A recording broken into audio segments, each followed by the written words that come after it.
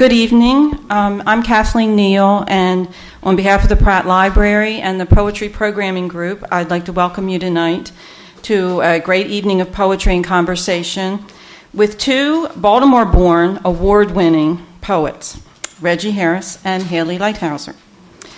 And, just a little bit before we begin, I just want to mention that on November 12th, we'll also have another poetry reading with Elizabeth Spires and Joelle Beal, and those are little flyers in the back for that. So, and we will be closing soon here, but when next we welcome you to come back when we are open to go up to our humanities department and peruse all the wonderful poetry books and literature books we have, as well as our periodicals department and all of our departments here at Pratt.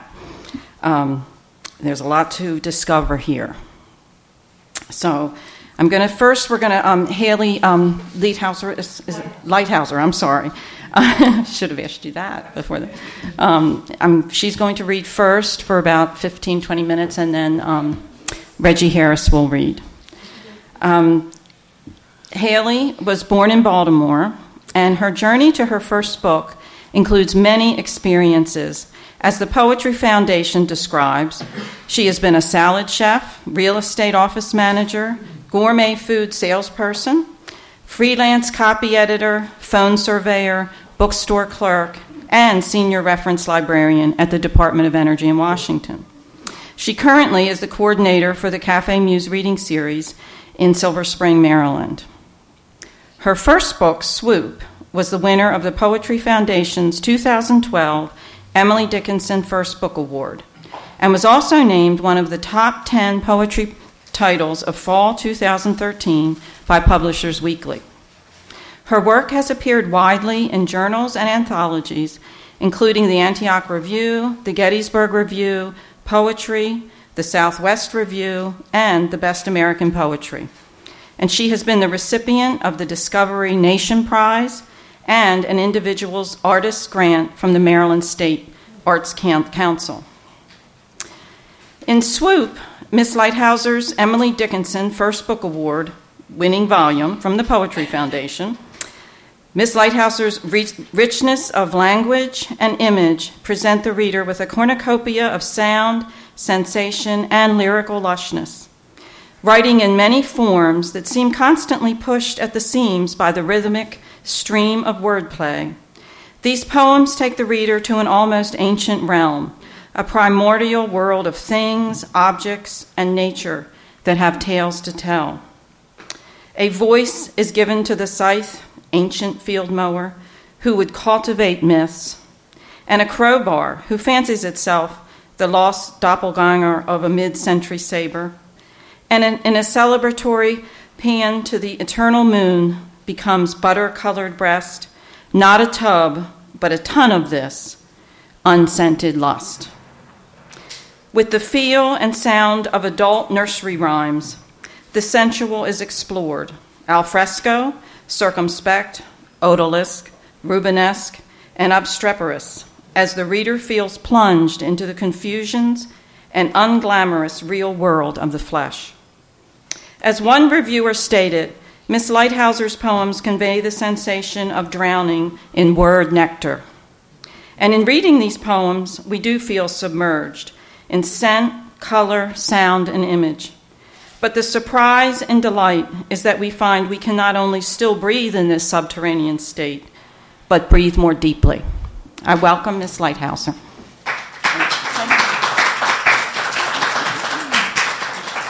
Thank you. First, I want to thank the library, Lisa and Kathleen, for having me here. This is such an incredibly beautiful environment to be in. And because it is the Poe Room, and because it is Hallow Eve's Eve, I wrote a poem just for tonight. The form of this poem is a rondeau, and I don't want to insult anyone's intelligence by assuming you don't know, but in case you don't know, it's a 3-stanza form, and the first half of the first line is used as the last line of the second and third stanza, which I'm telling you just so you won't think I'm lazy when you hear the lines come back. Oh, and also, there's a word in here, scut. How many people know what scut means? My friend was right. She said nobody would know what it means. A scut is the tail of an animal like a rabbit or a deer, the white tail that when they sort of run past, you see the white tail. So keep that in mind. Ghost story. Neither hide nor hair, nor claw nor talon, nor flitting of scut, nor pass of wing, to be seen by light of the kitchen door. Not quill or scales or wool or whisker, pad, paw, withers, shin, not coal of an eye at the fence or in the garden. Neither nail nor fang, bone nor tendon, not muzzle or snout or tufted ear, neither hide nor hair sharing the closet. On the patio stone, no tracks of a footed gathering. Not a charry squeak, not a graceful slither, not in the attic or the shadowed cellar. At the dark bend at the bottom of the stair, no moonlit skin, neither hide nor hair. So I was looking for Halloweeny poems to read. Oh, excuse me, let me get my glasses. I had 20/20 vision all my life, and then one morning I woke up and all the print was small. Overnight. So I haven't gotten used to wearing these yet. Okay, this is from a series of 4 poems in here that I call my Weapons of Minor Destruction. It was the first one I wrote, and it's Guillotine. If it could speak, it would say, tickle, tickle, s'il vous plaît. Or maybe redder, redder. Or maybe no, never, yes. Whichever word is the one word it thinks best. If it could tease, it wouldn't. If it would pause for an honorable cause, it couldn't. It has a cousin, distant, it calls chaise électrique. It has siblings called bomb and called hello, so long. And it once had an auntie named Cement Overcoat, till she learned how to float. It hopes when no longer of purpose or use to the state to reincarnate, and it yearns with a yearning that smolders to return as a ladder leading more or less somewhere. A scissor, a razor, a sickle, dropped in high grass, quick as a pin, lost as a nickel, that insistently whispers, fickle and fickle. The next poem I'm going to read, I wanted an autumn poem. This is from a 4-part poem called Extreme Season, and all of the parts are named after various physical conditions. Winter is frostbite, spring is delirium, summer is fever, and autumn is dollar. And I wanted to read this one especially because I just shamelessly Googled myself last night and saw that someone had reviewed it on Amazon, and he said that dollar was his favorite poem. So dollar.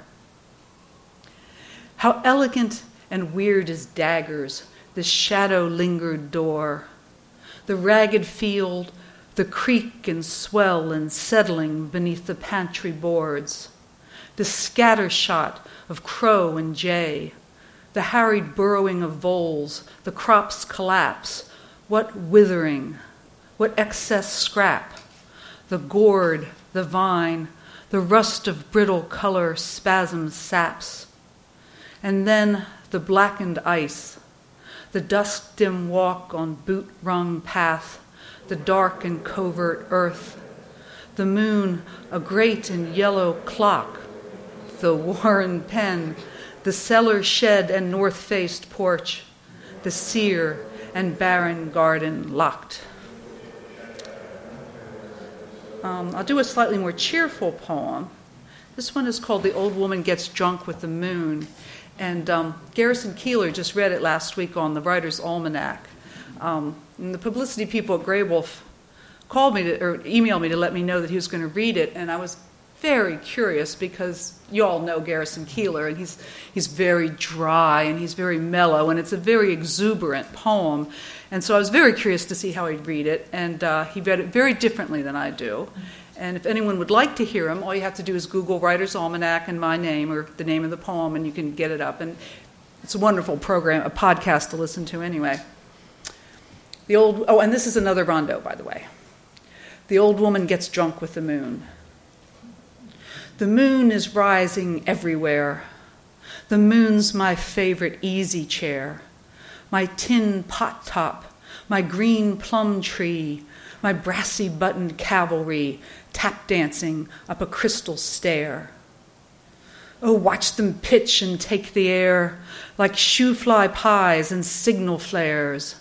Like clotted cream and bumblebees, the moons are rising. How hits the spot? How debonair? What swooned balloons of savoir faire? What purr of rain-blurred bright marquees that linger late, that wait for me, will someday rest my cold bones there in moons that rise up everywhere.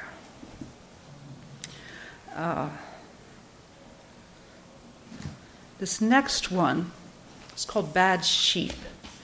And all of the poems in this book, except for this poem, contain palindromes.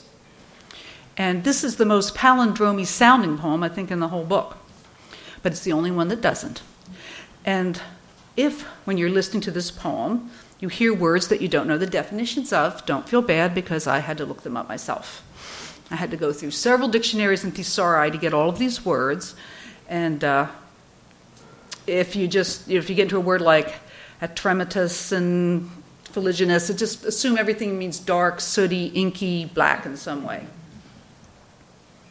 Bad sheep. Midnight's merely blue, but me.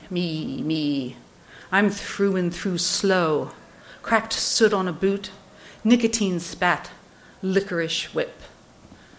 You can scratch, but I stay underskin true to ebony, ink, crowberry, pitch.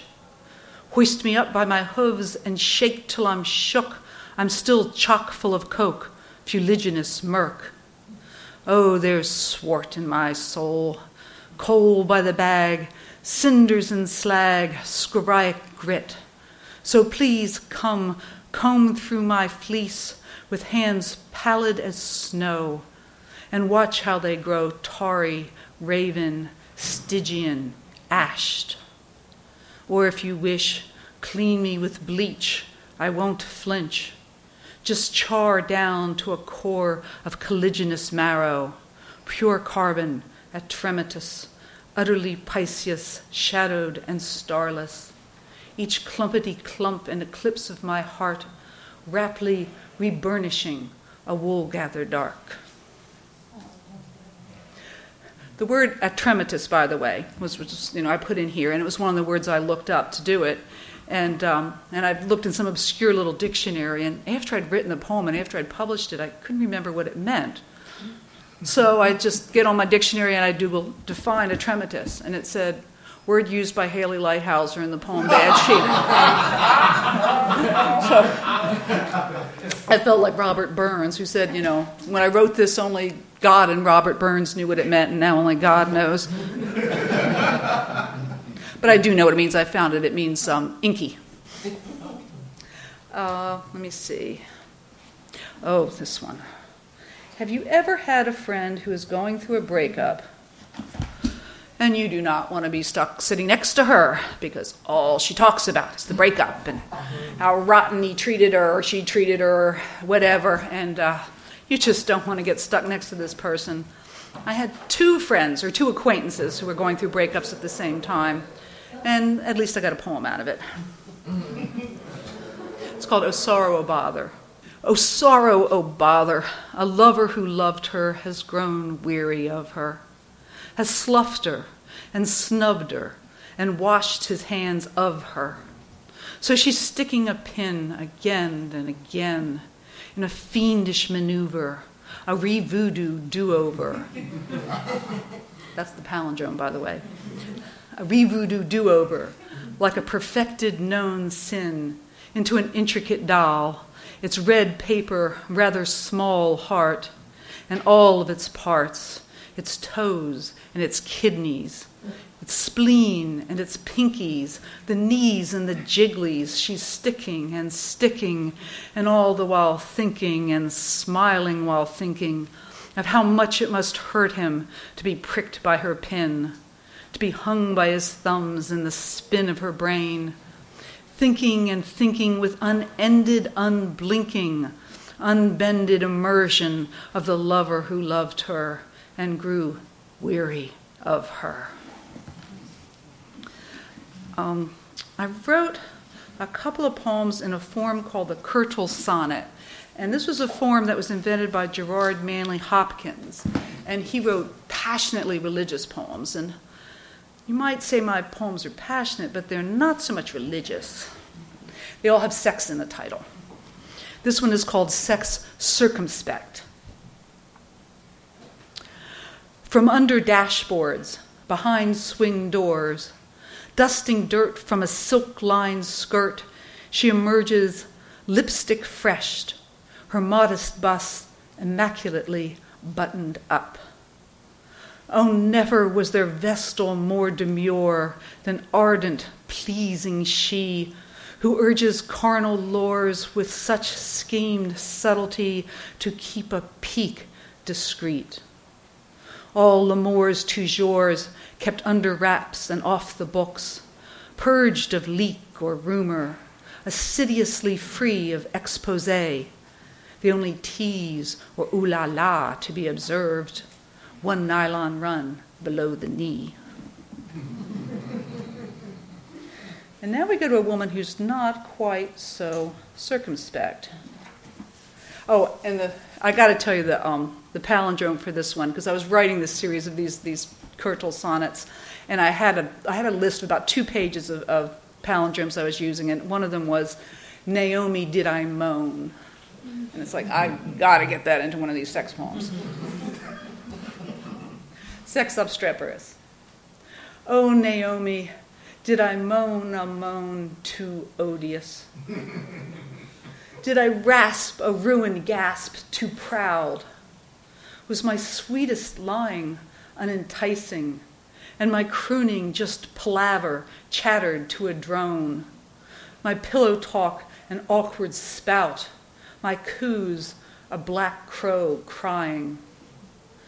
Did I couch a murmur overriding and untuned, growl an innuendo too aroused? Were my sighings those of mufflers dying? Did I snore like a platoon? Did I pout or crowd or groan? Oh dear, revered Naomi, was I loud?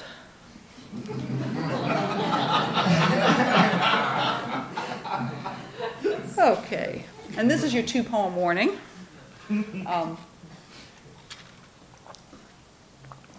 The Germans have given us some of the most wonderful language.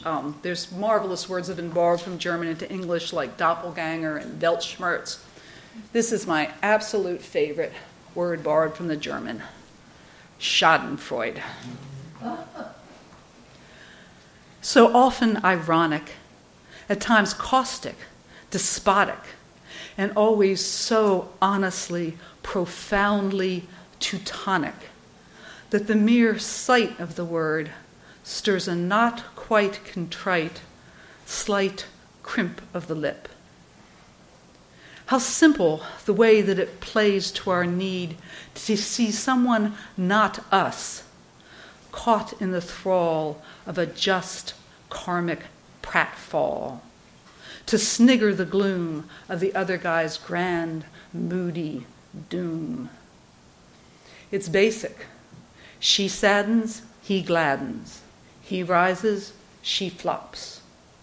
Diverting enough to name a rare tonic or exotic perfume for it. Sell it in fat-bottomed bottles shaped like a tear. An adder of pleasure, a tincture of voyeur, dabbed coyly, adroitly at the back of the ear. The last poem I'm going to read, it's called Oh, She Says. Now, when I was writing this book, a lot of my poems had a lot of O's in them. And I was getting a little self-conscious about it because I read somewhere, and I don't remember who said it, some critic said that a poet is only allowed to use the word "oh" 3 times in their entire career. And I was using "oh" 3 times in a poem. So I didn't know whether I'd go back and take them out, and I still had palindromes I wanted to use that had O's in them. And finally I decided, hung for sheep, hung for lamb. I'm going with it. So I wrote "Oh, She Says." Oh, she says, because she loves to say oh. Oh, to this cloud break that ravels the night. Oh, to this moon, its mouthful of sorrow. Oh, shallow grass and the nettle burr's bite. Oh, to heart's flare, its wobbly satellite. Oh, step after step in stumbling tempo. Oh, owl and oak, oh, rout of black bat flight. Oh, moaned an attic and Esperanto. Oh, covetous tongue, oh, fat fandango, oh, gnat tango in the hot ochred light. Oh, windward leaves in subtle inferno, oh, flexing of sea, oh, stars bolted tight. Oh, ludicrous swoon, oh, blind hindsight, oh, torching of bridges and blood boiled white. Oh, sparrow and arrow and hell below. Oh, she says, because she loves to say oh. Thank you very much. How about you one time?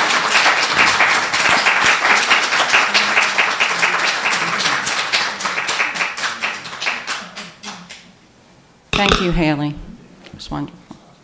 Now I'm going to introduce Reggie Harris, whom everyone, I think many people here know. Reggie was born in Baltimore and is a member, once and always a member of the Pratt family, as he formerly worked with Pratt's Information and Technology Department. Currently, Reggie is Poetry in the Branches Coordinator and Information Technology Director for Poets House in New York City and lives in Brooklyn. Reggie is the winner of the 2012 Cave Canem Northwestern University Press Poetry Prize for Autogeography.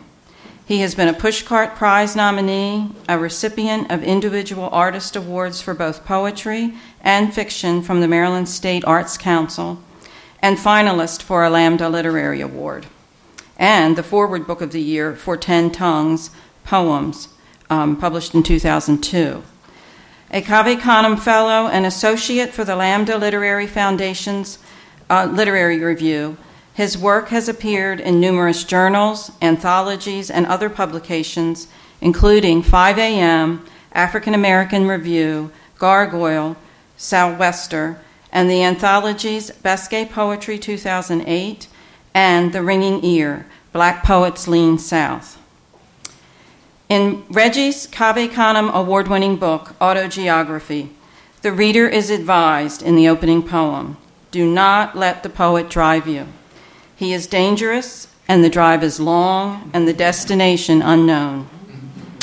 But that advice, like all warnings against journeying into the unknown, is best ignored, as the poet moves us out and into the city and landscapes he knows well, on buses, metros, and more than a few cars, into the interior terrain of lives who learn to live with, this is a quote, learn to live with, close enough to write, whatever will make do.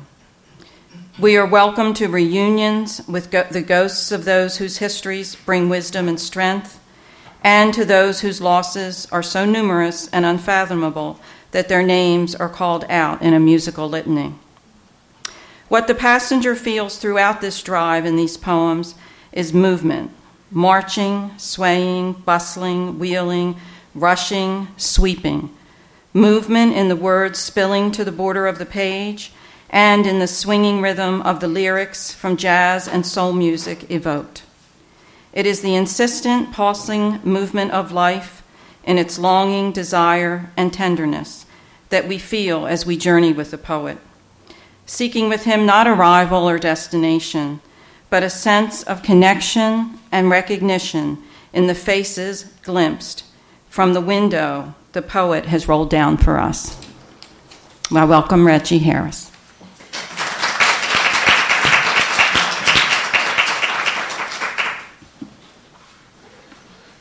Thank you. Wow, thank you. I'm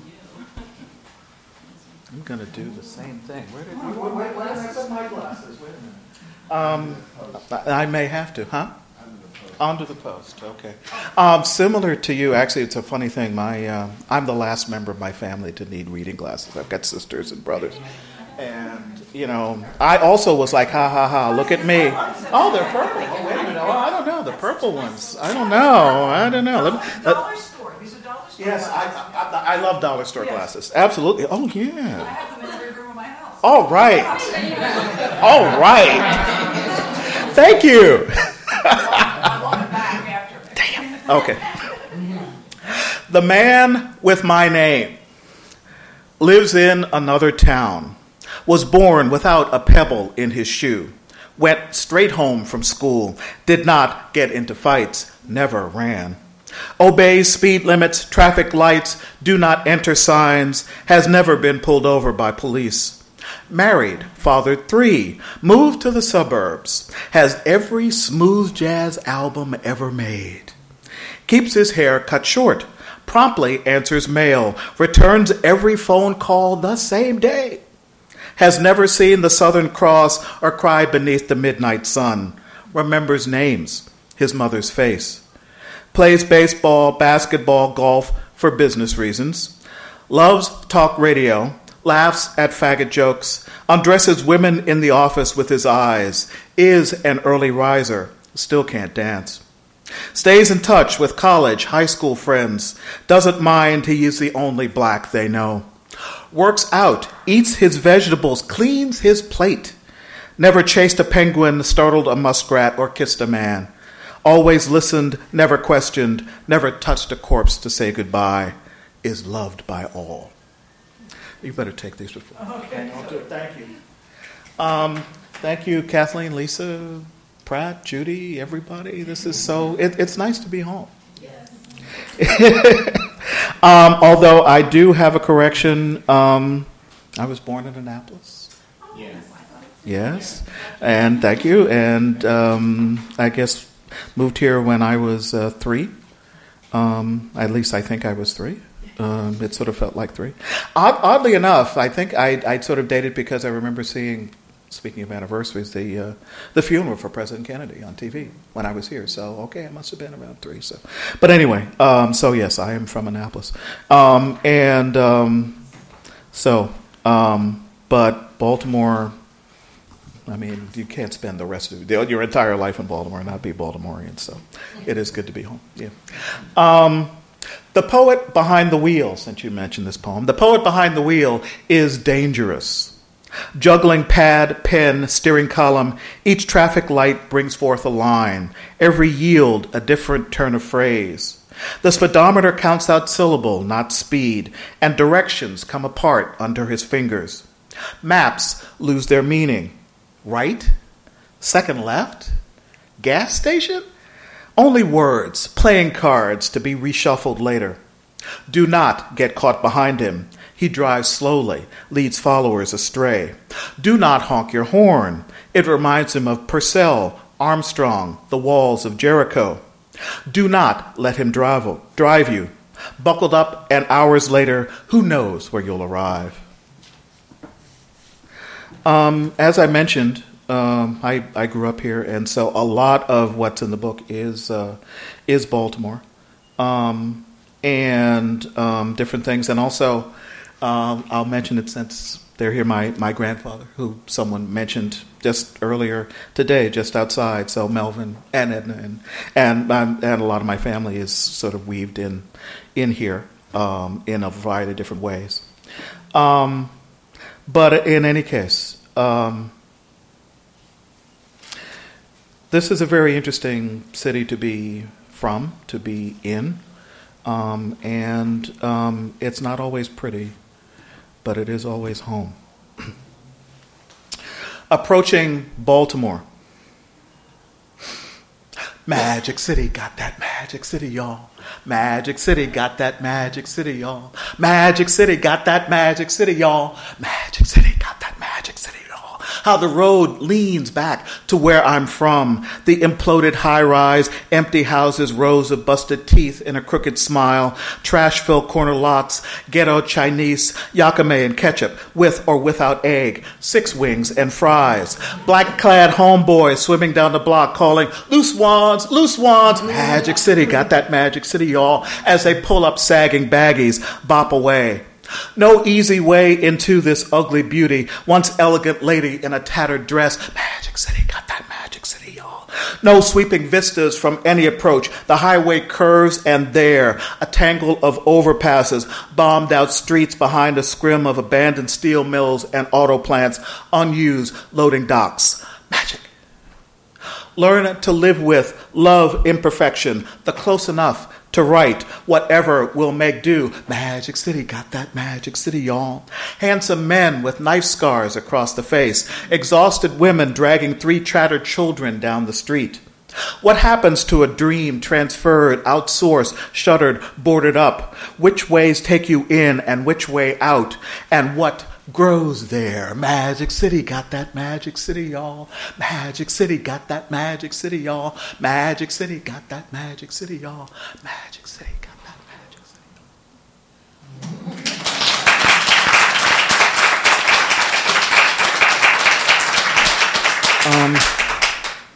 Thank you. This is Baltimore Uproar. And finally, one of the few places where I don't have to explain this, Upton Avenue Market Metro Station. Which, as you may know, if you go up there, there is a mural up there, a mural, a mosaic, and it's by Romare Bearden. It's a real Romare Bearden as opposed to an imitation, I suppose. But anyway, this is Baltimore Uproar.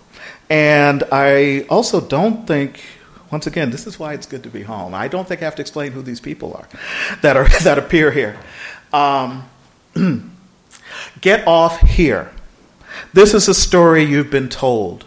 These streets before the trash, the rats, the crackheads nodding to ghost music. That past a distant gleam of notes, sound magicians dreaming, rising from these streets. Diminutive personifications of the beat, rhythm made compact flesh. Flamboyant, fly-brim hipsters high on Heidi-Ho, lexicographers of jive, and our dark lady, transformed from turning tricks to trickster by the music through her songs. From the avenue to the after hours, you could hear it in the changes, the shift from working day to glittering night.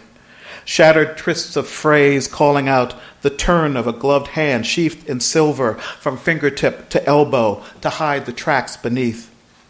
Rising from the platform, the scent of gardenias is in the train's retreating roar, leaving departing commuters in spangled shards of sound. These multicolored stones are her petals, a frozen music, always calling, calling back, urging on, rise up, get off here, rise up. One of the things that my grandfather used to say, it's weird how, you sort of halfway listen when you're a kid, and then as you grow up, you go, they weren't actually all that wrong, those things that they said. And those stories, because he always called Billie Holiday, oh yeah, that girl that lived around the corner. And it's sort of like, well, yeah, Melvin, sure. But then I don't know. I mean, and he did used to hang out on Pennsylvania Avenue, so I don't know. But anyway, I'm grateful. And as you can hear in that and a lot of other things, most things that I do, I grew up listening to their music, so I know more about Ellington particularly. Ellington was God in our house, and music of the 40s and 30s than I do of music that I guess technically I'm supposed to know. James Brown, they called that bumpty bump music, actually. In fact, I remember that. Live vividly, so really? Anyway, this is something else that I would hear quite often. My people. Turn the corner and there they are. Loud and wrong, my grandmother says, head already in mid-shake. Used to be a good neighborhood, too, my grandfather adds, gripping the steering wheel, unimpressed by these low-rent others moving in, blurring the red line separating white from black, casting dark shadows on their West Side dreams. Your people. No, your people. They bounce responsibility for the stoop sitters and boom boxes, chitlins, bright polyester, and afro sheen back and forth between them, their words flying over me, looking out from the back seat at my face in the mirrored glass. As I mentioned, I am from Annapolis, and it's on my mind at the moment as one of my relatives recently passed away. I realized that I had to sort of explain what a Tom Thumb wedding was before I read this poem. We used to have, I used to go down with one person, I think sort of recognizes it. There used to be this thing where you would have children pretend to get married. And there was the whole thing, the bridesmaids and all this, they were little kids. This is another one of those, well, did it really happen or didn't it? But anyway, so I remember the Tom Thumb weddings. I remember being in a Tom Thumb wedding, although perhaps it might not have been quite like this. Dream of my cousin's wedding. We walked down the aisle together, he and I, holding hands, shaking with held-in giggles. Too serious at 13, I am the man atop the wedding cake, come alive with blown-out afro and clip-on tie beside a cloud of gauze and lace. My cousin, billowing, veil hiding the thin hairs of his first mustache. No one is surprised. All seem comfortable with our mocking. Pray this Tom Thumb dress-up and pretend will purge us of the thing they fear. Both of us too quiet, different, strange. They have suspicions, other names lying in wait to hang on our thin shoulders if we do not reform, repent, grow out of it. High on communion wine transformed into grape juice, we race to fly out of this church, those clothes, that town, into cities, adulthood, our true names. Seal our vows of escape with a stolen kiss.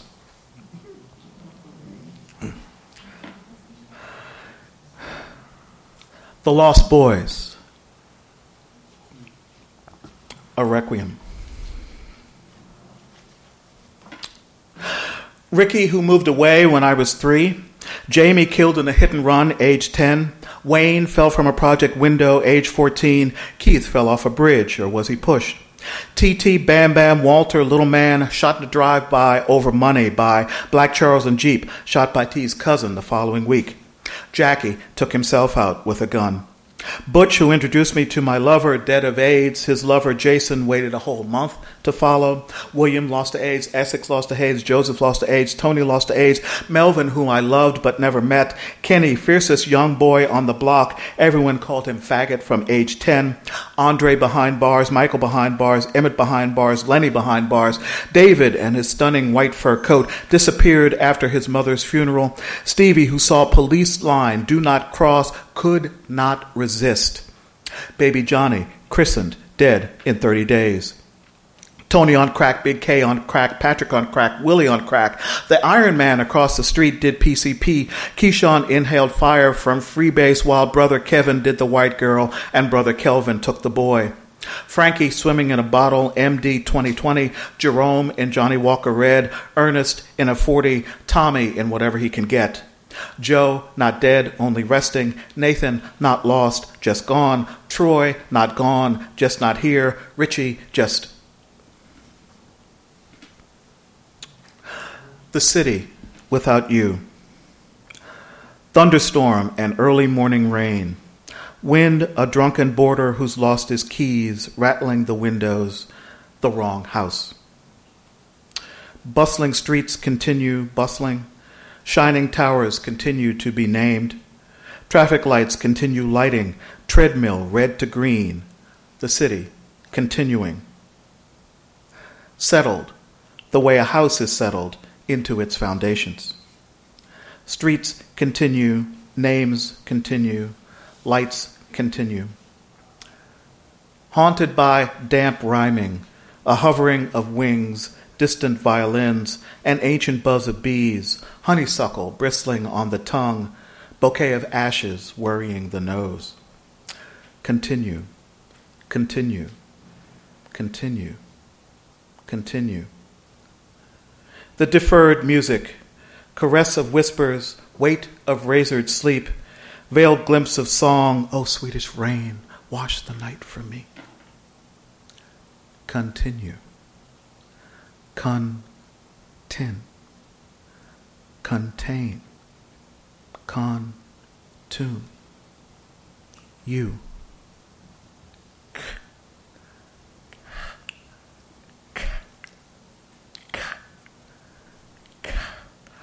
Won't be fingers, won't be heartbeat, won't be sense, won't be city, won't be, won't be, won't be, won't be, won't be.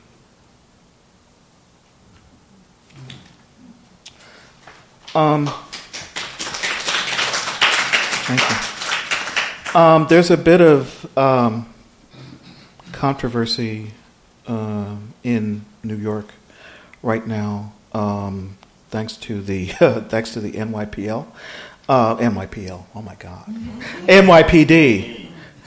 That's a librarian Freudian slip right there. Big and Pratt call it NYPL. It's like New York Public Library, NYPD, and Stop and Frisk. This is not a stop and frisk poem, although it sort of applies, but it's dedicated, in fact, to another organization that had similar problems, the New Jersey State Police. New rules of the road. Make no sudden movements, like from your neighborhood to someplace you don't belong. Keep your hands visible at all times, above your head, in these brand new handcuffs. Speak only when spoken to, or not at all. You have the right to silence. Have proper ID on you at all times. There is no right to travel. Rely only to the questions asked. You have nothing to say we want to hear. Give the officer only the materials requested. You have nothing to show us we want to see. Do not leave the vehicle unless told to. You have nothing. Go quietly when arrested. You are nothing. Do not resist. You are a thing. Do not run. You have no rights. Do not say you do not fit the profile. This is America. You are the profile.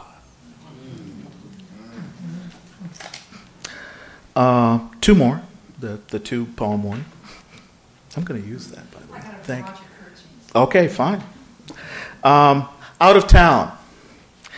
Everyone there reminds you of someone else. That woman in the hotel bars, the girl you sat next to in kindergarten. Those people across the street look like the couple with 4 bikes you helped outside Walmart last Christmas. The guy at the gas station always begging change is here transformed into a banker. The bus driver, your first disastrous blind date in school. Names gather at the tip of the tongue, refusing to go farther. Even you no longer look like yourself here, but that other guy, that actor, singer, football player, the priest who married your friend's sister, the hoodlum everyone mistakes you for. Walking dust's quiet, rolled-up streets, you peer into glowing houses that set for dinner tables, the backs of empty chairs, a flickering TV set at the end of a long hall, illuminated by long-held and lost desires, stared through the mirrored glass, searching for the life you could have led. And the last poem that I'll read is a paean to a place that used to be around the corner, the late lamented Louis, where a lot of us used to hang out quite a bit, like on lunch when we, extended lunch from the library. As many of you may remember, in addition to being a bookstore where you could actually find things that you couldn't find anywhere else, except for here, of course, and the bar and the restaurant, they also had music. They got some of the Peabody students in to play, and it was glorious. So this is, thank you, Louise. And as I always say, warn people before this, I should hand out earplugs. I cannot sing. My sister's a singer. Marva's a singer. I'm not the singer. While the quartet plays body and soul, a man strums his lover's back like a guitar. My heart is sad and lonely. Conversations slide to whispers, end. For you I sigh, for you, dear, only. My heart is sad and lonely. All heads nod, familiar with the tune. For you I sigh, for you, dear, only. Ringed fingers splay across a dark-sleeved arm. All heads nod, familiar with the tune. You know I'm yours for just the taking.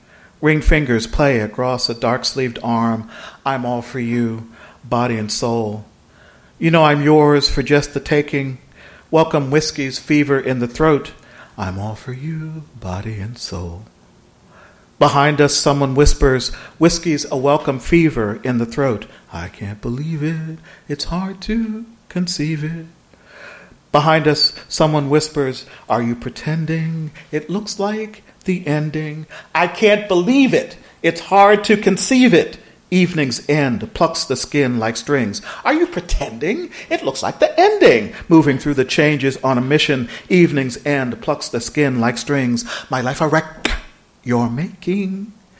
Moving through the changes on a mission. I spend my days in longing. My life a wreck you're making. In conversation about the measures of the days, I spend my days in longing. History in the repeats, their destination, a conversation about the measure of their days. Why haven't you seen it? History is the repeats, the destination. I'm all for you, body and soul. Why haven't you seen it? Conversations slide to whispers, end. I'm all for you, body and soul. A man strums his lover's back like a guitar.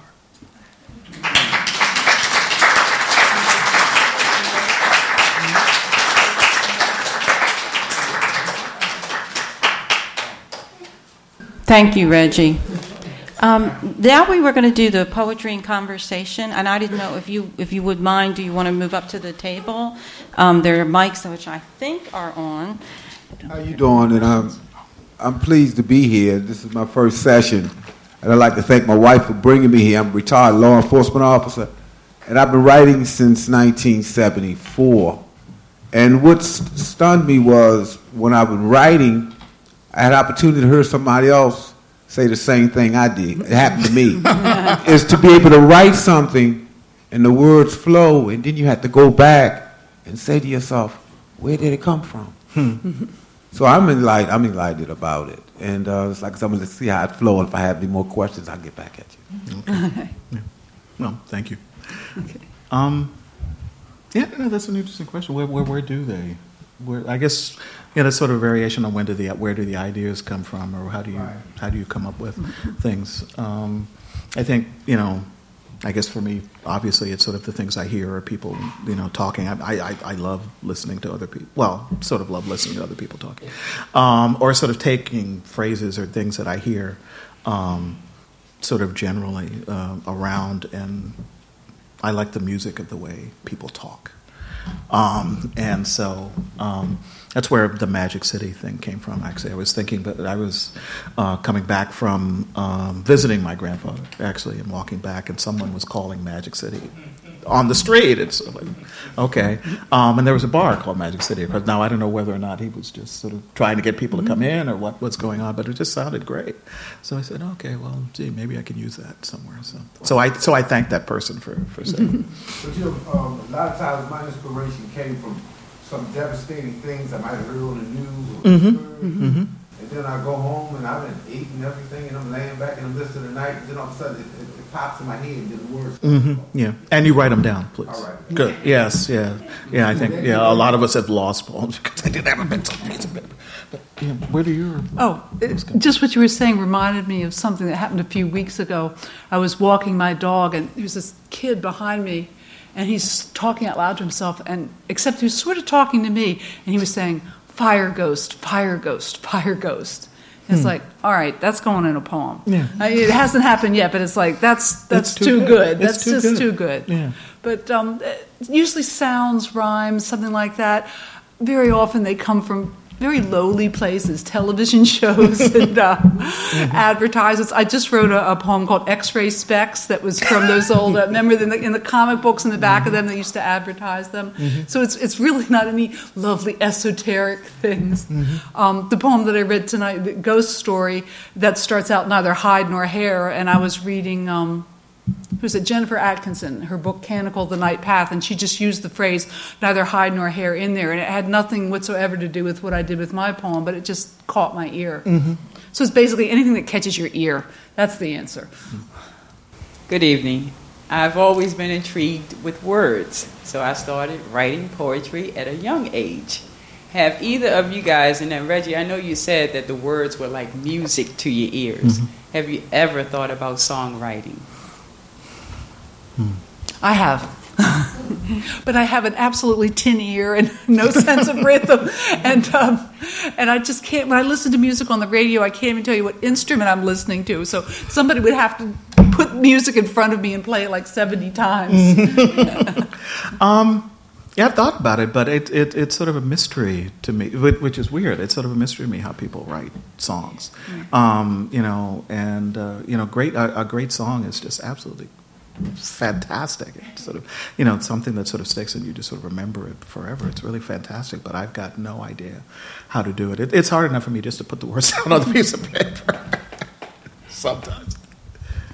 Hi. I actually just released my first book of poetry, but it's been 9 years in the making, and someone said to me that their sort of inspiration to begin writing on a serious level came from a tragedy, and certainly mine came from losing my sister at age 46. It just seemed to take my writing to another level. And so I'm just wondering, for both of you, was there that point where the poetry took on something more of a meaning and compelled you to, go to the level that you are at now? Just wondering. I don't write directly about things in my life. I don't say my mother died, but after I write the poems, very often I go back and I see, that was about feelings about my mother dying, that sort of thing. And as a matter of fact, I had stopped writing for about 20 years until she died. And a few months after she died, all of a sudden I started writing again. And I don't know of any direct connections. The first poems weren't about her and they weren't particularly sad. And I've talked to several poets since then who either began writing again or their writing took off after their mothers died. And we all loved our mothers. I mean, it was nothing against them. Yeah. Well, I guess obviously some things are related to, that I write about are related to losses. I hadn't realized until, actually after I sort of put together and other people saw it, how actually one person said it was haunted, how haunted it is. I hadn't realized that. It was just, I'm just writing, and I hadn't realized how it's about, the past and losses and things that you don't, and people that you miss and all of that. I think there has to be something, I do think something happens after, a traumatic event, like a death or a move. And you may not, as Haley said, you may not even know, but something gets going, something gets moving, and then you're compelled to start, expressing what's inside you to sort of get that out. And it may not be, very obvious, but it's there. Yeah. Well, I can agree with that, because when I started writing in 1974, the process of that was my cup was running over. It was a deep emotion that I had to let come out. And I think that's when I first found out that I could put my feelings on paper. And that was more or less better than a psychiatrist, because I was being what I had inside of me. So I agree. Yeah, there are times when I'm not writing and I feel itchy. Well, not literally itchy, but like. Oh yeah. You can't. Like, it's a very uncomfortable feeling when you can't write. Yeah, exactly. You're not completely. I've got to work. I've got to put something on paper, because it's just sort of like. So yeah. Hello, Haley and Reginald. I want to thank you both for your pieces that you read this evening. I'm probably like most people in this room, I am. Well, I couldn't say probably like most people, but I would say probably like a few people in this room, that I am an aspiring writer. And I'm trying to, this might be like self-absorbent, kind of like question or something like that. I don't know. How can you be anything else but self-absorbent? Like, you're right, in a sense. But I want to get to a point where I take that next step out, right? I've been writing for quite some time, like 12 years. And, I know a lot of people, and I don't know, it just seems like there's a fear. So my question is, I won't be so long-winded, can't help that. But my question, I guess, is where is a good place to start, in a sense, I guess what's a good place to start to get published? Maybe that could be the question. Okay. And I guess a two-part question. And where is a good place before you get published to start? To start writing, or to start getting your stuff to start out? To be the awareness. Thank you. Well, Barbara, do you want me to say that you're here? But anyway, one of the journals that was not mentioned is Baltimore Review. And thank you, Barbara, for that. Yes, there's there are a couple of poems in there. I think, and certainly I think that is how I started. I started local. I started with the folks that were, in the room in some cases literary or just in the area, and then branched out. We get this question a lot at Poets Houses, so therefore I should be able to answer it a lot better. Poets and Writers magazine is probably the best location to find out where publications are. And Poets Market. Yeah. I started with Poets Market. Yeah. I didn't come out of the MFA. I didn't know any writers. I didn't know anything. And I just got a copy of Poets Market, and I just read through, and then I would go on the internet and look up the magazines and just start sending out. I mean, absolutely cold. Yeah. New Pages, yeah. And all of these are on, so that's New Pages, Poets and Writers, which is PW, and Poets Market. And all of these are online as well as in print. Poets Market isn't, is it? Well, I don't know. I think you might have to pay, unfortunately, now. But I don't know. Buy the book. I don't know. Yeah, but you're going to just buy it. It's a very good book. And also, Poetry Daily and Verse Daily. Yeah. That's one. I don't know if you're aware of those websites. They're marvelous. Every day they have a poem. And it's from sometimes a lot of small magazines or small presses you'd never have heard of. That was incredibly helpful to me when I was getting started. Yeah. And it also exposes you to all different schools of poetry and styles of poetry, they're invaluable resources, and they're free. Yeah, because you do have to start finding, places that you think, well, they published work that's sort of similar to mine or sort of in the same vein, right? And so that's helpful as opposed to just sending it everywhere and not, actually sort of scattershot. So it's a good idea, particularly since most of the journals or a lot of the journals are online, to be able to look at what's going on and what they've done and sort of say, well, yeah, I sort of like this, or this is sort of similar. I like this, but this isn't me. So, and sort of to do that research, and then get over that fear of sending it out. You will be rejected, everybody. Yes. Oh. So don't even worry about that. You get rejected all the time. So don't even worry about that. To sort of spend a couple minutes going, darn it, what's wrong with them for not taking this poem, and then move on and send it to somebody else. I want to put one word of caution in here, especially since the internet. When I first started publishing, the internet, Poetry Daily and Verse Daily weren't that big yet, or I didn't know about them. But everyone publishes poems that they come to regret that they've published. I mean, how many of you published that you would like to go back in time and rip them? And the trouble with the internet now is I remember I was solicited by this little tiny magazine once, and the wife of the editor had read my manuscript, and so he was familiar with the work, and he requested a couple poems, and I didn't really like them, but it was a new magazine. It was going to have like 300 copies. No one was ever going to see it. One of the poems that was in there, it got picked up by Verse Daily.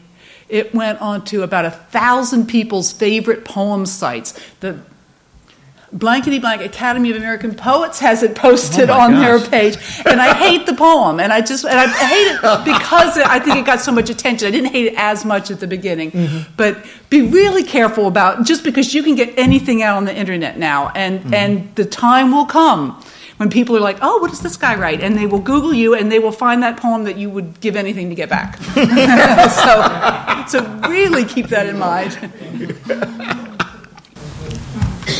I just wanted to ask you all to talk about the live literary community in Baltimore. I'm not from Baltimore, so I really don't know anything about it. I can tell you a little bit about Washington, but not Baltimore. Well, yeah, go ahead, because we always look down to Washington and go, wow, they're doing a lot. Not realizing we were doing a lot also. But, yeah. Washington has tons of reading series. I was coordinating a series called the Cafe Muse. I've retired from it now, but they've got Iota, and they've got what's the one? It meets in a used bookstore. I'm just blanking on the names. Well, yeah, Busboys and Poets, Politics and Prose. Though you really got to be, you either have to have two other writers with you, or be a huge name to get into Politics and Prose. Yeah. It's a used bookstore in the little antique part of Kensington Row. That's what it is. But there's tons. I mean, if you just go on the internet and look, there's tons. Yeah. You know, when I was here, one of the things that we wanted to do was let people realize that there was a lot going on in the Baltimore poetry community. That there was, and probably still is, you know, that you could go to a reading almost every night of the week. Depending on what actually you could, and you may not like everything, but there was something going on every night of the week. And we tend to forget that. And, you know, a lot of it is, you know, small. There's a great spoken word community both here and in D.C. And so, I mean, I think that these places are, you know, this area is really very, very vibrant. You know, now that I'm in New York, it's almost like there's too much going on. I mean, there's something, on Friday, is it this Friday, I think, or next Friday? Let's see, Poets House is having a program. There are 2 people that I know that are launching their books. There's another reading. I mean, these are all people that are sort of either met or know something about it. And it is all, you know, Friday night at 7. It's sort of like, right, okay, let me split myself into 5 different places so I can show up, or else, you know, run in, you know, 2 minutes wave and then run out. It's almost too much there. Whereas here, I mean, there's a lot, but it's sort of manageable, a little bit more manageable. And you can sort of find your niche and also jump out of it every now and then and go, well, I don't know what this is, but let me try it and see what happens. Well, and I would like to put in a plug as a Pratt Library employee for the Humanities Department up on the 3rd floor. Where's Kim? Kim Leith is in the Humanities Department, and Kathleen and Shailene and Lisa are all in various departments here. But I think that, you know, there are tons of poetry books up there, and staff that can also help you find the resources like Poets Market and Poets and Writers. And so, you know, and we have lots of author readings, poetry readings here. We have this series, which is every month. So you should definitely hook up with the Pratt and be one of our friends. Yeah. Yeah, and you know, the journals are here. And also, you know, as you mentioned, the books, you can look at the books and say, oh, well, this person published here. You know, which is great. Let me just tell you, this is such a resource, this library. I mean, there's nothing like this where I live. And a new library will open up in a very wealthy part of Montgomery County, and I'll go and like, oh, let me see the poetry shelves. And it's Dickinson and Ferlinghetti and a couple old copies of Best American, and you know, and that's it. Yeah, that's my job. I mean, they're terrible. At Poets House, that's my job security you're talking about, actually. Because as the people here know, that we do pretty much every year we do a training, a multi-day training, training librarians in how to find poetry, reviews, and to help to get them over the fear of poetry, and to encourage them to buy poetry books, to actually put them out on display. People aren't checking them out. Well, they don't know that they're there. Put them out. It's Halloween, so where's your Poe? Right? Put them at the checkout desk, just like you got the magazines in the People magazine at the checkout desk in the stores. So that's what we've been doing. Actually, the Poets House has been doing for a number of years, to try to encourage public libraries. Because we figured these are the places where people will learn about poetry, hear poetry, begin to write. Actually, is in the public library then. And there was something. Oh yeah, and then this year, actually, what we did, we started doing that program, but for children's libraries. So it's sort of an experiment to see if we can get, because kids, they love to write. Anything, if it rhymes or it's weird, or they love it. So, and little kids are the best poets in amazing. The world. They're more until about age 12, then they suck. But up until then, you get self-conscious. I know. I read these poems by like 8, 9-year-old children. I'm like, damn, I wish I wrote that. No, it's wonderful. That is really good. Yeah.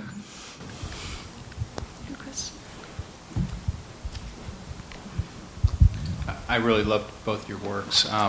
Maybe you could just talk a little bit about one or two poets that have influenced you, or that you currently like, or just other poets that you admire. My favorite poet of all time is Marianne Moore. And it's kind of my goal to keep her alive, because I really think she's vanishing from the canon. I mean, when I talk to younger people who are, by younger, it's just most of the world, younger than me, who are teaching, and I'll say, are you teaching anymore? And no one's teaching her anymore. So read Marianne Moore.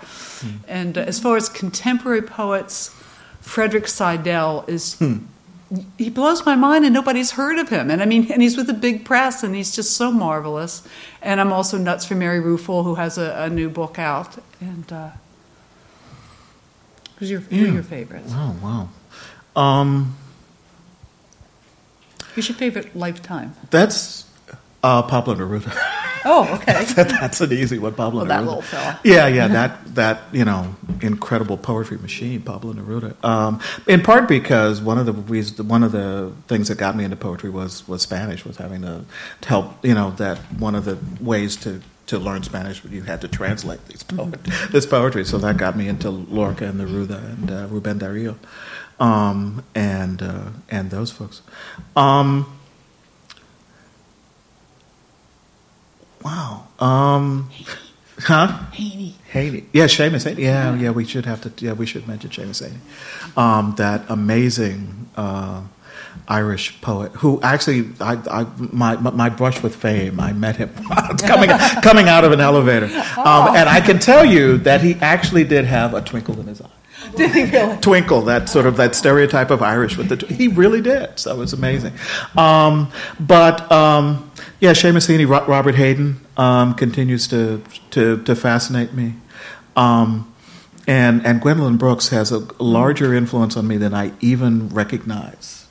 Actually, I don't. She's just there constantly. I want to put in a plug for a friend of mine. A friend of mine, Adrian Majecta, who's up for a National Book Award this year for The Big Smoke, which is a book of poems about Jack Johnson, the boxer Jack Johnson. Not perhaps a poetic subject, but he pulls it off. He's really amazing, and he's a really great guy. And Elizabeth Alexander, who's an amazing poet. But I shouldn't. We really shouldn't start talking. I know. We'll just I'm be here. 16 names everybody just through my head. Tomorrow I'll go. Oh, wait a minute! I should have said. Hello. Hey, I just had questions about palindromes, which you talked about in your work earlier. I did like a little. I had never heard the word before. You said it this evening. I'm sorry. And I looked it up on Google. Kind of got a quick little crash course in it. I wanted you to maybe briefly talk about what palindromes are, and also talk about your use of them as a poetic device. Okay. A palindrome is a word or phrase that reads the same way forwards as backwards. Like in the poem "O Sorrow O Bother," "Re-voodoo do-over," which is one I wrote myself and was rather proud of. And I got started with them. My brother, who does not read poetry at all, he ran across the palindrome, "Red rum, sir, is murder." Yes. Isn't that marvelous?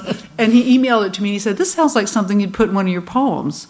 And I said, that does sound like something I'd put in one of my poems. And I started thinking about that there was music inherent in the palindrome. And I just started playing with them. And you never know when an idea is going to spark. And I just started playing with them. And at first I stuck a couple into poems I had already written. And then I started writing them myself. And then I was up till dawn writing "I, Nora, came to tote macaroni." You just get so hooked on them, and then they started being inspirations for poems. Like the poem "O Sorrow O Bother," I had that palindrome. I said "Re-voodoo do-over." Okay, it's somebody sticking pins in a doll over and over, and then I had those friends, and then it turned into a poem. And so, as I said, every poem in that book except for Bad Sheep has a palindrome in it. I dare you to find them. But they're wonderfully fun things, and I'm not the only poet who's used them. I may be the only one who's written a book in which there's one in each poem, but they're made for poetry. Yeah.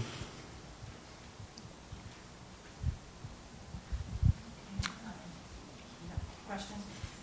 We were gonna. Did you all want to read another? Both want to read another poem or two poems? I think we have time. Okay. I think that's good. It's up to you. No, I'm fine. I just need a copy of my book. Oh. I have them all memorized, but if I go to read them out loud, then I go blank. We end like that. Oh, okay.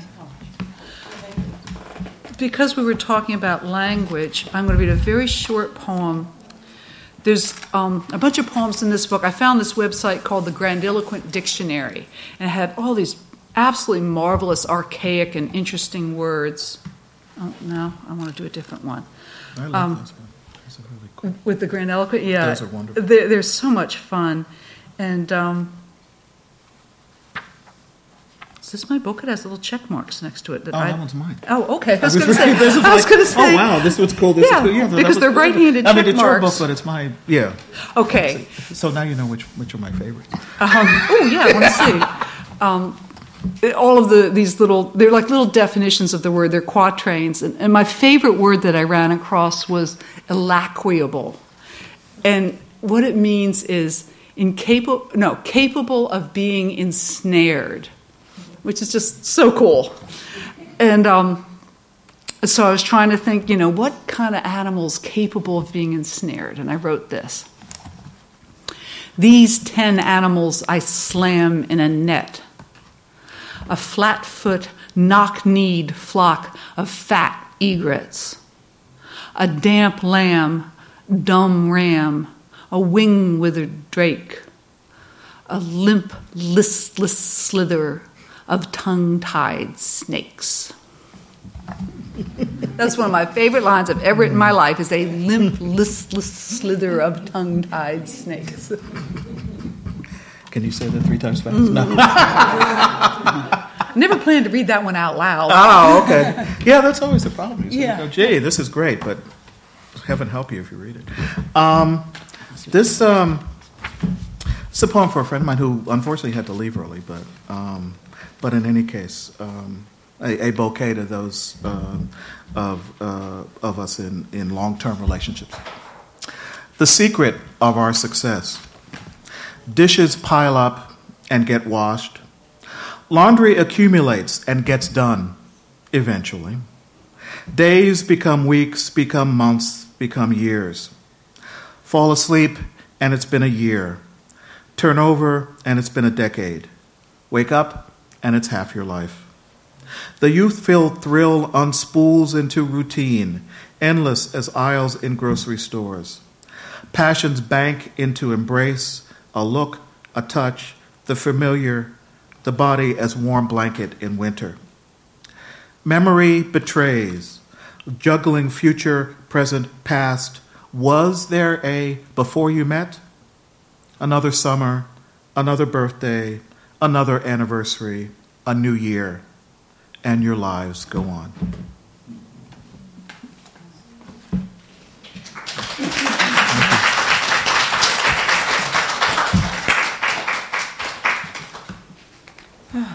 Thank you both very much, Haley and Reggie. This has been a really great night. I know everybody feels it in the room here. They're always special, and tonight this just has a real feel here. So thank you very much. And just a couple little things. Both Haley and Reggie have books for sale at the back of the room, and I think they're both willing to sign if you would like to have that. I want to ask one more question. Oh, sure. It's like you have country music, soul, right? And I know it's a different type of poet. Can you elaborate on that? I mean, it's like a country music, soul music. It's different types of poets. Can you? This is what I've said to people, younger people now, that they missed what we had growing up, which is that there was everything on TV and on the radio. You know, I mean, my folks used to. I watched Hee Haw with my folks, you know, and the variety shows.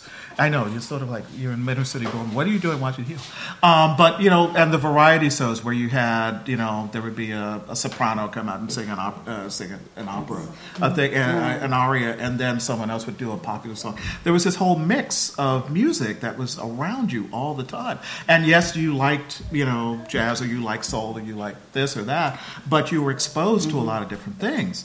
And now, unfortunately, the radio tends to be whatever's popular, the top 10, or you can just listen to that particular stream on the internet that just plays what you like, and that's it. And you're not exposed to everything else. So and I love the mix, which is the wild conglomeration of different types of music and different type of people, and that you learn something by these things. I mean, and both.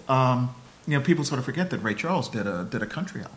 Right. You know, I mean, which is great, which is where Georgia on My Mind is on that country album. And Charlie Parker was a big fan of country music because of the stories. Right. You know, because and I think that there's a line between country and and R&B and all these people that's what it is, and you learn from this mix, from the different ways of expressing the same thing or similar things. Just okay. Well, this one's got a steel guitar, and this one, has an electric guitar or something like that. So yeah. Thank you, Reggie. I remember that too. Yes. Everything on one radio station. It was wonderful. And I really love the last poem. Well, I think next to last poem about Marvin Gaye in the book. That brought back a lot of songs to me. But anyway, for everyone in the room, books are for sale at the back. We also have at the very back table some evaluation forms, which if you wouldn't mind filling out, it really helps us give you better programming, any comments or suggestions that you have. And also we have a sign-up sheet in the back. If you have an email you'd like to leave for future poetry readings, you'll get an email to let you know what's coming. And thank you all very, very much for coming and joining us tonight for a wonderful evening. And thank you again, Reggie and Haley. She mentioned her book that I didn't cover. Yeah.